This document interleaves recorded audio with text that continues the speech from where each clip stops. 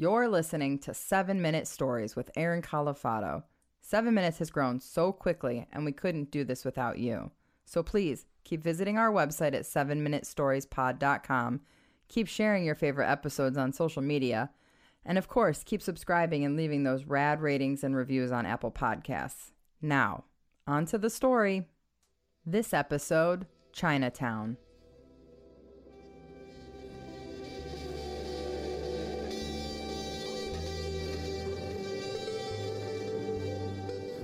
So the other night I just finished recording an episode of 7 Minute Stories, and I turned off my mic, and I've started this new tradition after I record one that I would go on my computer and I'd look at the analytics on my website of the last episode.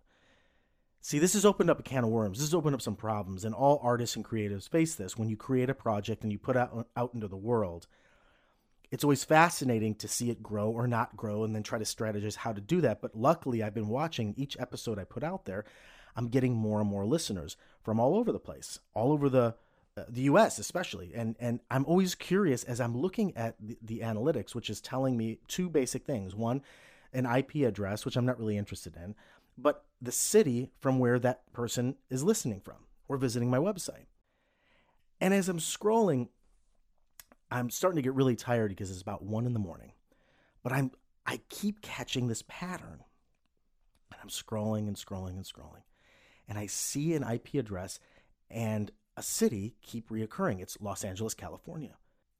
And then I was startled by my phone. It rang, and it's 1 a.m, and it's like it's not going to be a telemarketer, so I don't know who this is, but I look at this foreign area code, and I kind of decide whether I'm going to answer it or not, but I finally do, and it's this woman on the other line, and she says to me, "Hello, I'm calling on behalf of Jack Nicholson. And he has heard about your 7 Minute Stories." And it all connects. It makes sense. I'm like, holy shit, the Los Angeles IP address. And then I said, there's no way. And I thought, is this Corey, my girlfriend? Are you just playing a trick on me? So I was like, hey, what are you doing? I know I got to get up to bed. I know I'm working too late. And she says, no, seriously, I'm calling on behalf of Jack Nicholson. We get this all the time. Even if you hang up, I'm still going to call you back, sir. So I was listening, and she said that Jack Nicholson has been listening to your 7 Minute Stories and is interested in having a conversation with you. He'd like for you to come out to LA and meet with him and talk about your process and talk about future projects that you can work on together. You've got to be fucking kidding me. So I go to sleep that night. I don't tell Corey. I go to sleep and I go through the whole day without mentioning this to her.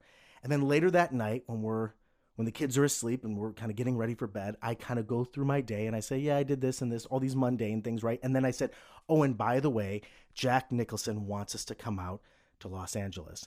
And she is floored. We're excited. We're screaming. We're hugging each other. And we get on a plane and we fly out to LA. Even though I hate flying, I had to take drugs to do it. I mean, if it was my choice, I would drive across the country for 3 days. But when Jack Nicholson tells you to come out there, you do it. And so we get out there, we get to the airport, we're in LAX, Uber comes like clockwork, picks us up, drives us out into the hills, and I don't even remember the street, but it pulls up to this giant gate in this mansion, and I get this text on my phone, and it says, enter this code back to me via text, and the door will open. So just like it says, a code comes up on my cell phone. Corey's looking out at the mansion, smiling. We can't believe the life that we're living. And I text back this code, and the mansion gates open. And our Uber takes us in, drops us off. We open the front door, go inside, and I look down this huge hallway, and I see 2 feet crossed, a golf shirt and khakis and sunglasses. And I hear what I think is Miles Davis's version of It Never Entered My Mind playing on the surround sound. And Jack Nicholson speaks, and he says, I'm so glad you came out. I've been really fascinated with your stories. I couldn't fucking believe it. Are you serious? So I said, I don't know how you heard about me. This is so fascinating to me. He goes, well, the internet is a fascinating thing. And I've just been on it for days and days going down rabbit holes. And I found your stories. And then we just talked for hours about my stories and his acting career And I told him how he influenced me as a kid because he did the narration for these Aesop Fable cartoons. One of them was like how the camel got his hump, and the other one was how the rhinoceros got his skin, and how his voice was just incredible, and how his career and his perspective on life and acting, and we just went for hours. And then he tells me, he says, do you mind if my friend Sean comes over for a while? We're going to do some acting exercises. And I was like, Sean? He said, Sean Penn. Do you know him? I said, yeah, I've heard about him. Are you serious? So next thing I know, Sean Penn, me, and Jack Nicholson are doing these acting exercises together where we're screaming at each other. And he says, take my space. And I say, take your space. And he says, take my space. And they're smoking cigarettes and I'm screaming. And it's the greatest moment of my life. And Corey's smiling and she's crying. And I can't believe it that I just let out this scream like Howard Dean. I'm like, yeah! And I start coughing. I start coughing so badly that I feel like I'm going to pass out. And I have a hard time breathing. And next thing I know, I just go black. And then I feel this wet substance on my face, which I then realize is my own drool. And I open my eyes, and I'm laying face down in my studio, in my home, in front of my microphone, with the computer screen glaring on my face and the analytics from all the listeners of last episode of 7 Minute Stories. And it appears to me at this moment that I had dreamt all of this.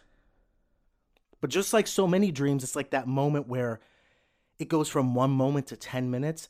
In fact, you spend 10 minutes convinced that what you dreamed, that vivid experience, was real. I was so convinced this happened to me that I started scrolling through my phone, looking for the text message from Jack Nicholson's assistant. I'm scrolling, I can't find it. It's nowhere.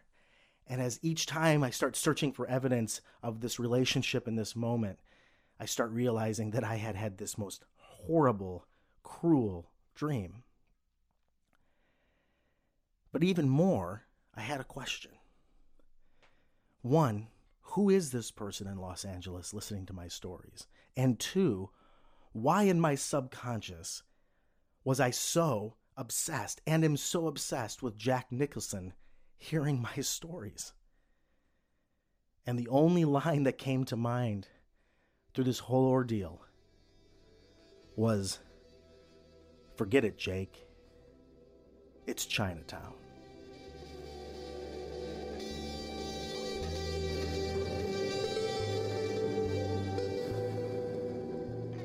I hope you enjoyed the episode. Thanks to our new partners at Evergreen Podcasts and the rest of our team. Audio production by Ken Wendt, original art by Pete Whitehead, and I'm Corey Burse. Remember, a new story comes out every Thursday evening. Perfect for listening then or on your Friday morning commute. Also, did you guys know we now have super cool shirts available? You can purchase yours at 7minutestoriespod.com. I love mine. It's super comfy. You should probably get one too. Thanks again for listening.